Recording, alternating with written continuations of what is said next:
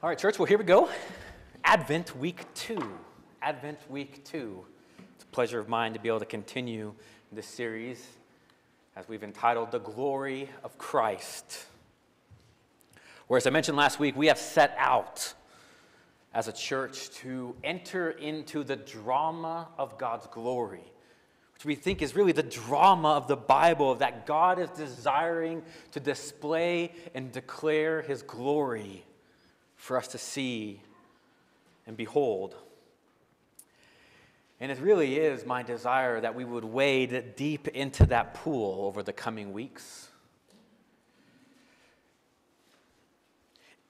And particularly because of what the Advent season, what the Christmas season, what the holiday season often brings with it. Because across cultures, right, across socioeconomic factors, across gender, across any category of sociology that you could have, there's two realities when it comes to this season. It is often the most enjoyable and can often be the most difficult. The most enjoyable and the most difficult.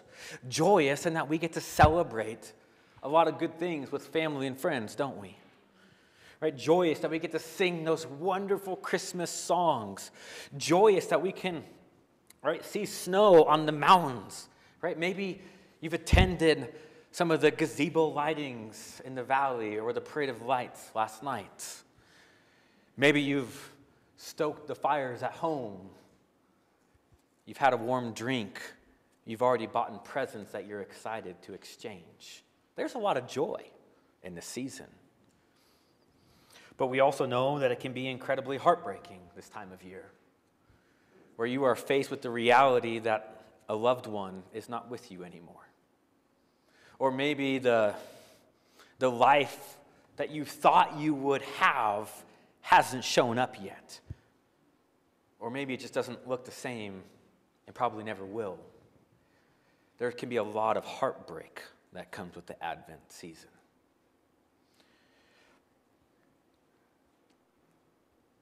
And it's in the midst of that tension, church. It's in the midst of both of those realities, often both happening at the same time for many of us. That tension, I think God speaks directly into because he knows those things, right? He's given us the good gifts, and he also is very aware of the brokenness of this world, and he's always stepping into it. And he does it so in a particular way that I want to look at is by declaring his glory. I think the glory of Christ Church really then provides the way that we can enjoy the good things rightly, but also let the difficult things not have the last word. I think the glory of God allows for that to happen. And if you're not a Christian this morning, one is I'm glad you're here. I hope this is a safe place for you to investigate the claims of Christ. There's no pressure for you to believe something that you don't believe. But we do want you to join us. We're asking for the Spirit of God to move in your own life to where you would be able to behold the glory of Christ. That you would be able to see that Christmas it's not about Santa, right? It's not about elves. It's not about reindeer. It's not about wishful thinking. It's about God. It's about God that he's come into this world. It's about God who has displayed and declared his glory by sending his Son, in whom we get to observe and remember and long for to come back. We want you to join us in glorying in Christ as we consider the glory of God in him. And so our focus this morning is going to be really to look into how did God reveal himself? Why is it important to realize that when Jesus came into the world, he came so as God himself? Because if we want to understand God, right, if we want to know what he's like, if we want to try to understand, okay, I'm told that God is all-powerful, that he's all-knowing, that he's omnipresent, meaning that he is not limited in the way that I am limited. If we want to know that God, the God of the Bible, the good news for us, church, is we don't have to look any further than the person of Jesus Christ. If we want to know God, we can look at Christ and know him fully and truly. And that's really good news for us. We're not waiting. We're not going, I hope one day we might understand what God is like or who God is. God has answered that for us, church. And that's what we're going back to this Advent season. And that's why we're going back to that birth of Christ in some ways. Because it was that morning, that day, that Christmas day in which we do see that the visible or the invisible glory of God was made visible in Jesus. The glory of God was made visible for us to see. And as John Owen rightly points out, that the glory of Christ really is the glory of the church. And so I want to do that by looking at the book of Hebrews this morning to start us off. The book of Hebrews, chapter 1, verse 1. That's going to be on page 1001 if you're using one of those black ESV Pew Bibles. And as you're turning there, I would like to stop and pray one more time like I normally do. Because I want to pray for you, and I want you to pray for me. So let's do that together, and then I'll read Hebrews for us. Well, Father, I want to come to you one more time before we consider your word. And before we walk into some of those wonderful waters of your goodness and your beauty and your glory. Father, I want to pray for every person in this room this morning, that you would give them a heart that delights in Christ today. God, that you would give them a mind that delights to see the beauty of you in your word. And Father, I pray that we would have hope and conviction this morning when considering the glory of Christ, that it's not a glory like anything else, but it's unique and something worthy of consideration over and over again. And Father, I also want to pray for our kiddos next door and for the teachers that are leading them. God, their hearts, their littleness of hearts have been created, have been designed to see your glory. So God, I pray that they would be able to take steps in that today. That they'd be able to see how the beautiful things that they often observe in this world through your creation are signposts to your glory. And even my kids and the kids of many in this room, that when we walk out of this building as a family, as a church family, we would do so by cherishing and loving you more than when we first walked in. And so we lift up all this up into your mighty and powerful name, Jesus. Amen. All right, Hebrews chapter 1, starting in verse 1, just a couple of verses to get us going this morning. The author of Hebrews says, "Long ago, at many times and in many ways, God spoke to our fathers by the prophets.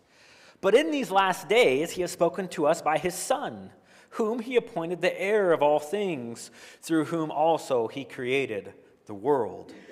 Verse 3, "He is the radiance of the glory of God and the exact imprint of his nature, and he upholds the universe by the word of his power. After making purification for sins, he sat down at the right hand of the majesty on high." Church, this is the word of the Lord for us this morning. Thanks be to God indeed. Yeah, we're thankful for God's word. That's why we say that. Now, last week in our introduction to the series, I went back to the Old Testament, went to the book of Exodus, where we see one of the patriarchs in the faith, a man named Moses, having this time with God. He asks God one of the most beautiful and compelling and rich prayers in all of the Old Testament. Exodus 33:18. If you recall, it's when Moses asked God to show him his glory. To show him his glory. And if you recall, one of the ways that God communicated and even answered that prayer to Moses is he said that his glory would be proclaimed in his name. That God himself would take actions to make his name known. Because if you know his name, then you will know his glory. And God made that promise, in a sense, to proclaim his glory in his name. Now, although Moses was able to see in part the glory of God through the cleft of the rock, what we left last week was there's something more to come, right? There's something more in Exodus 33 in which the people of God were longing for, to see the glory of God, to see the face of God. Now, later in the Bible, in the book of Isaiah, Isaiah would pick up on this in one of his prophecies, Isaiah 60, verse 2, where the prophet Isaiah, and speaking on behalf of God, we see this promise from Isaiah. It says, "For behold, darkness shall cover the earth, and thick darkness the peoples, but the Lord will arise upon you, and his glory will be seen upon you." This longing for the glory of God to be seen. And throughout the Old Testament, there's this anticipation for the glory of God to be seen. And really, the rest of the Old Testament is God's people. They're waiting, and they're waiting, and they're waiting until one night the angels appear in the sky singing about what, church? The glory of God that's here. That the Savior has been born. That the glory of God has been made visible. It's what Paul would say in Colossians 1:15, that the invisible God has been made visible in Jesus Christ. And this is where I want to spend our time. Why is that important? Why is that important to consider that God came? So I want to contemplate, I want to gaze into, think through the reality of the testimony of Scripture that God's glory can be seen and observed and beheld in the glory of Christ. So let's return to Hebrews 1. Long ago, at many times and in many ways, God spoke to our fathers by the prophets.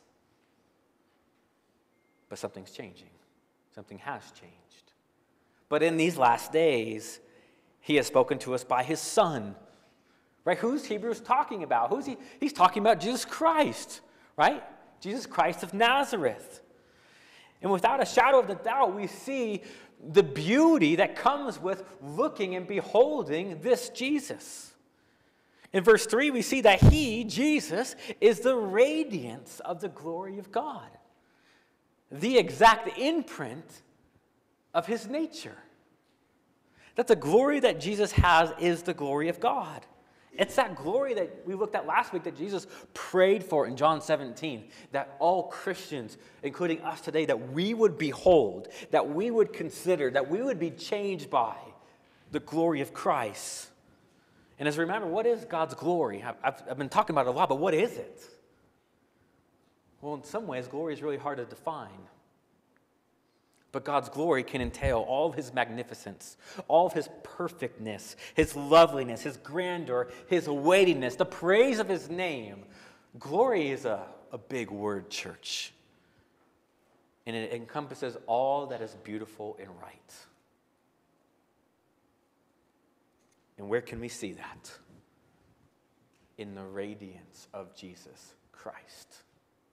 Because he is the exact imprint of his nature. Now, that wording, the exact imprint of his nature, deserves special consideration. Because even in our day, both from Christians and non-Christians, and if you're wondering about what general American evangelicals believe, I would point you to a study that's done by Ligonier Ministries. They do a state of theology every year. And it gives some really helpful insight to what do actually Christians believe about God and the Bible and the gospel. Well, that study once again shows that even Christians, unfortunately, don't understand the beauty that Jesus is truly God. That we tend to downplay who Jesus is. We tend to downplay that, he was just maybe a really good guy with good morals that we should emulate. Or many people believe that, yeah, he was just like one of us, but because of the way that he lived his life, he actually earned divinity. He earned his godhood. And so we should do likewise.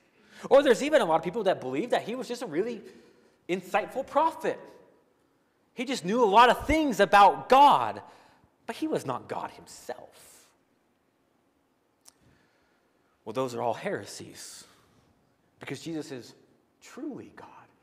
Here in Hebrews it says he is the exact imprint of his nature, meaning that all of what Christ is and who he is God, the exact imprint of his nature. Now, this is hard to conceptualize, and I get that, because there's nothing really like it in the world. But I would say it's, in a way that it's not, is much like me and my son Levi, who many of you guys have seen. I consider him a mini-me, right? He looks like me. I'm sure he's going to act like me. Maybe some of you say he already does. But even though he is like me in many ways, he is not the exact imprint of me. He is not me, and I am not him. But Jesus is the exact imprint of the nature of God. The exact imprint of the nature of God. That he and God are of the same divine essence. He doesn't just have some of God's divine essence, but he is God's divine essence. And therefore, right, the beauty then of considering and looking back to when Jesus came into this world, even though he was born of the Virgin Mary, right, he took on human flesh, he was still fully God. He was still truly God. As a song that we're going to sing in just a little bit, Hark the Herald Angels Sing, one of the lines in there talks about how he veiled himself in humanity. God veiled himself in humanity. But he was always God. He never became less than God. And he is still God to this day, ruling and reigning on his throne. As the prophet said, one day Emmanuel would come. And Emmanuel means God with us. And that was Jesus Christ, church. God with us. But what does this have to do with the glory of Christ? Or what does this even have to do with our lives? Right? Isn't this just, right, heady theological knowledge that often just lives in maybe the ancient creeds or councils of the past? Is it really worth consideration for us today to remember that Jesus was truly God? Because, Pastor, don't you know? Don't you know that there's shopping to do? Right? There's things that I have to get done. Don't you know that there's parties to attend? Don't you know that I have kids to take care of? I have sick kids to take care of. I have parents to take care of. I have sick parents to take care of. Don't you know that there's drama in my family? Is this really important to consider right now, right before Christmas? Well, church, before I answer that, I hope you know that as one of your pastors, and a pastor is a shepherd that cares for the flock, I know that there's things going on in your lives. Oftentimes, I have a front row seat to what's going on in your lives. Even right now, as I'm looking out to all of you, I know that I can picture many situations, picture many heartbreaking conversations that you've had over the last couple of weeks that I know you carry on your shoulders when you walk through the doors this morning. And there's probably a greater percentage of things going on in your life that I have no idea about. But God does. He knows it all. And he is the one who makes such a big deal about his glory for Christians, for followers of his to consider and behold regularly. And so I would just encourage you that this matters. This matters greatly in your life. I would argue the glory of Christ becomes the anchor that you will be tied to, that you will abide in, oftentimes during those deep, stressful times. And I think we learn this, that the glory of God, the glory of Christ is such a big deal from Jesus himself. That he was always on this mission to show us his glory. That he wanted us to be captivated by it, to cling to it. And one of the ways that I think we see this is by a part of Jesus' earthly ministry where he takes 3 disciples up onto this mountain, which then becomes known as the Mount of Transfiguration. And to that, I would like to turn your attention to the Gospel of Mark. If you have a Bible, I would encourage you to turn there with me. Mark chapter 9, starting in verse 2. It will be on the screen as well. But if you have a Bible, I encourage you to open it. And here's where I think we see Jesus showing us that every follower of his, every Christian, actually has a duty and a privilege to observe the glory of Christ. So let me read this. Mark chapter 9, starting in verse 2. And after 6 days, Jesus took with him Peter and James and John and led them up a high mountain by themselves. And he was transfigured before them. And his clothes became radiant, intensely white, as no one on earth could bleach them. And there appeared to them Elijah with Moses, and they were talking with Jesus. And Peter said to Jesus, "Rabbi, it is good that we are here. Let us make 3 tents, one for you, and one for Moses, and one for Elijah." For he did not know what to say, for they were terrified.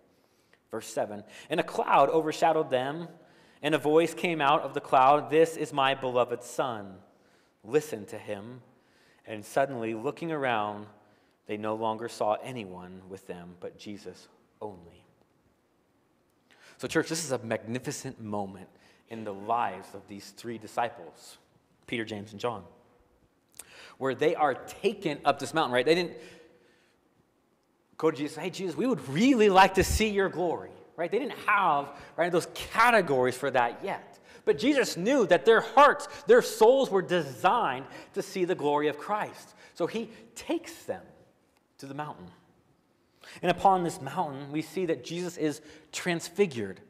He's transfigured, meaning that his divine essence was brought forth to be observed in a way that had not been seen yet. And all that, the way that the author could describe this is saying that Jesus' clothes were so white, so pure, whiter than anything that this world could ever give, that it was shockingly white. That Jesus was able to be something that nothing in this earth could ever be.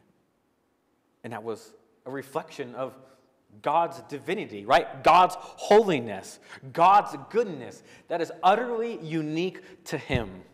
And these disciples were able to see it.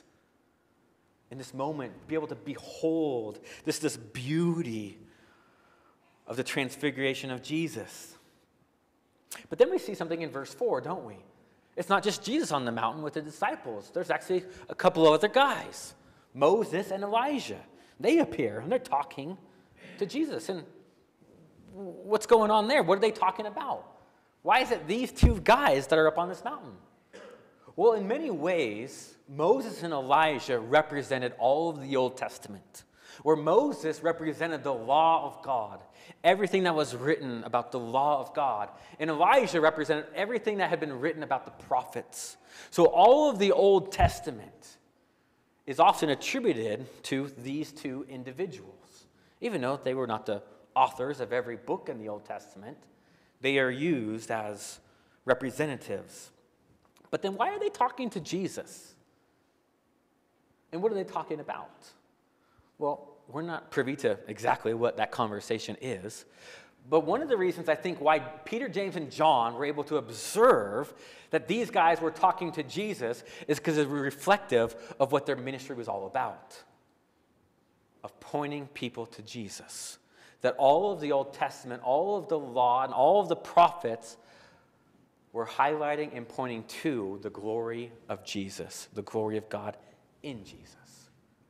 And so there's this visible manifestation of the reality of the Old Testament, which we considered last week. That they were pointing to him. All of the Old Testament scriptures were pointing to him. In this moment, can you imagine this church? It had to be so good,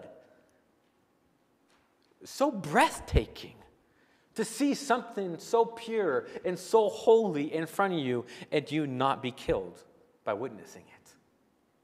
And it's so good, and then it gets kind of ruined by what? Peter.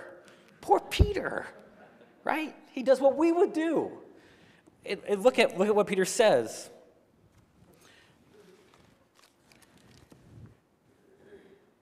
So starting in verse 5, Peter said to Jesus, "Rabbi," right, interrupts the conversation. I think it's probably still happening between Elijah and Moses. "Rabbi, it is good that we are here." Well, no kidding, Peter. And then Peter, and he goes on to talk about building tents for everybody. You know, and we can rag on Peter all we want, but Peter's just like us, isn't he? I'm just like that. I know that instead of marveling at the glory of God, I often find things to think about in worldly ways. That instead of beholding the reality and the beauty that's often right in front of me, I start thinking about other things that I need to do. I'm just like Peter. And how is that much the case during this season?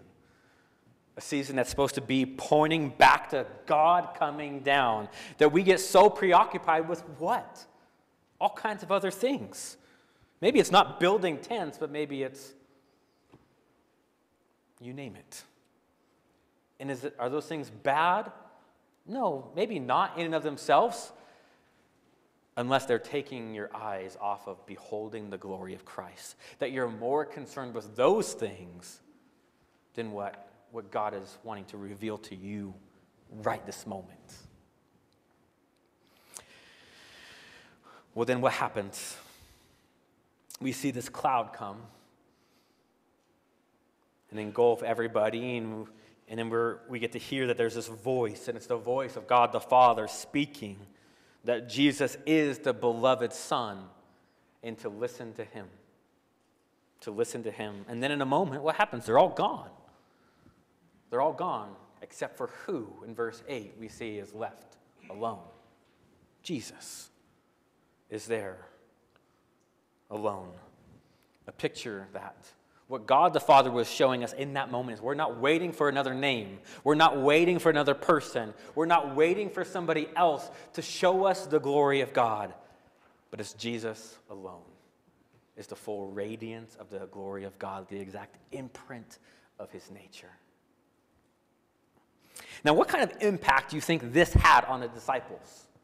Right, being upon this Mount of Transfiguration, what impact does it have when you see and behold the glory of Christ?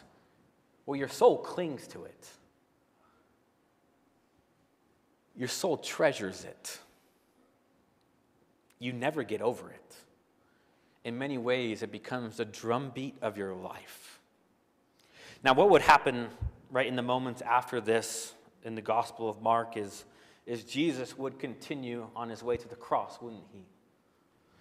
That although he was fully God, he came as a man that would die on the behalf of sinners like you and I. That even though Jesus had the full glory of God, what his glory entailed was to make sure that people like you and I could be restored and redeemed back into the family of God. So what did Jesus do? He went to the cross. He became sin, who knew no sin, so that we might become the righteousness of God. You see, Jesus could have boasted in his righteousness. He could have boasted in his perfect life, but yet what he did is he laid down that life so that we could boast in it, in his life. Jesus could have condemned us as sinners because we are, but rather allowed God the Father to condemn him for our sins on the cross. You see, the glory of God and the glory of Christ entails the cross, church. And although we are looking at a lot of neat things throughout our study during this Advent series, never let the cross be far from your mind. Each time you look at a nativity scene, remember that nativity scene in the years and the days that followed after that morning were the cross, the resurrection, the ascension. So even though the glory of Christ is about the grandeur, right, the majesty, the beauty that Jesus is God, we cannot divorce God's glory from what God did with his humanity. And we're going to look at that more next week in talking about Jesus' humiliation for our behalf. That God taking on human flesh is one of the most glorious things that we could ever think about in our lives. But I want to return to Peter. Because Peter, as I mentioned, when your soul, when you see the glory of Christ, when you behold that, when you allow that to be not just an intellectual understanding, but rather a heart-pricking devotion, your soul clings to it. And Peter never got over seeing and beholding the glory of Christ. He never got over it. None of the disciples did. But let me take you to 2 Peter 1:16. You don't turn there. I'll have it on the screen. You're welcome to, though. And this is where in Peter, one of his epistles, one of his letters, he talks about this moment again as he's writing to Christians. And he says, "For we did not follow cleverly devised myths when we made known to you the power and coming of our Lord Jesus Christ, but we were eyewitnesses of his majesty. For when he received honor and glory from God the Father, and the voice was borne to him by the majestic glory, 'This is my beloved Son, with whom I am well pleased,' we ourselves heard this very voice borne from heaven, for we were with him on the holy mountain." Verse 19, "And we have the prophetic word more fully confirmed, to which you will do well to pay attention, as to a lamp shining in a dark place until the day dawns and the morning star rises in your hearts." You see, Peter and the rest of the apostles, they never got over the glory of Christ. They never got over this moment that they had with him, right? They never tried to move past it. They never tried to make Christianity something more than beholding the glory of God in Christ. They never got over it. And what I love about Peter here in verse 19, though he had this unique experience with Jesus, and he loved that experience, what we see is that he's actually encouraging the church then and us today that we have something more fully confirming and declaring the glory of Christ. Did you catch that in verse 19? It says we have something more fully confirming. We have the Word of God. We have the prophecies that give us all of these details. We have the Word of God that speaks to the glory of Christ in ways that no other Christian has had. That we have something more fully confirming. We have something that delights in the glory of Christ that's unique to us. Us Christians, us today. That we have the Bible, that we have the richness of that. And he says that we are to pay attention to those prophecies. We're to pay attention to that beauty until what? It says the day dawns and the morning star rises. Now, what is Peter talking about there? Well, that language of the day dawning and the morning star rising is actually language of the second coming. It's language of Jesus' return. So what Peter is saying then is between the first advent and the second advent, what are we to do?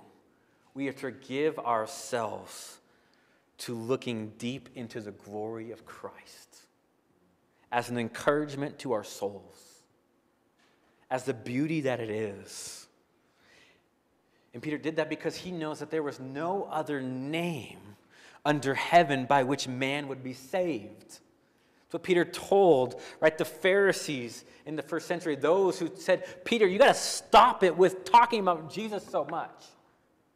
I'm glad that you have something that's working for your life, but don't push that on to the rest of us. Peter goes, but there's no other name.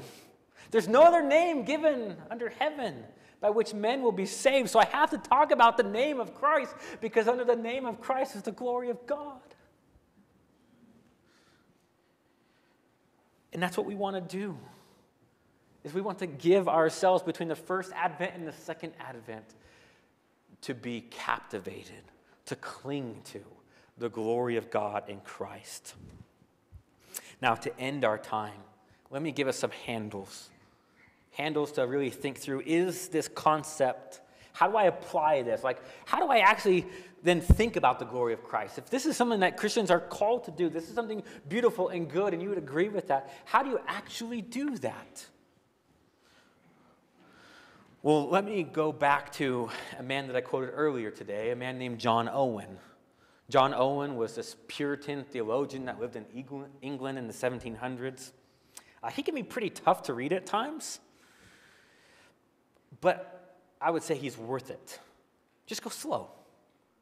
Because what happens when you read someone like John Owen, and there's many others, is your heart gets pricked for Christ. You begin to feel a way that just captivates your mind and your thoughts and your attention. And when I was reading some of John Owen's work where he talks about the glory of Christ, I was struck by these questions that he asked his readers. And he asked this question, he says, is Jesus still precious to you? Is Jesus still precious to you? One of the ways to evaluate is if the glory of Christ is beautiful is asking the question, is Jesus precious to you? In a way that he followed up with that main question is these sub-questions that are just as thought-provoking. He says, why do you love Jesus? Why do you love him? Why do you trust him? Why do you honor him? Why in the world would you want to spend eternity in heaven with him? Because remember, the beauty of heaven is not heaven itself. It's that God is there. It's that God is there. I don't know about you, but those are pretty intense questions for my own soul. Why do you love him? Why do you trust him? Why do you honor him? Why do you want to spend all of eternity with him? I encourage you to try to answer those questions every day in some format. But let me give us one way that I pray as a church, as I pray that myself would respond to those questions. Well, the reason is because that in Jesus, the glory of God, the glory of his love, the glory of his appointed actions are seen. That in Jesus, the glory of his perfect life, his purifying death, his conquering of Satan, sin, and death, and his victory in the resurrection, his beauty of the ascension, display the glory of God. That in Jesus, the glory of Jesus becomes the glory of the church. It becomes the glory of my life. That's why Jesus is precious to me. Now, church, I'm going to pray in just a moment. But I would encourage all of us this Advent season, maybe just start with that first question. Why is Jesus precious to me? Why do I love him?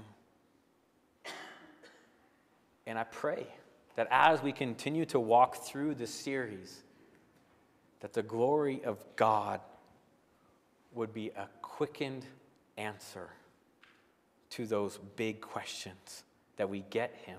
We get to see his beauty. We get all of who he is in Jesus. Jesus is the full radiance and the glory of God. What a man he is. So, church, let's end there. Let me pray for us, and then we'll respond.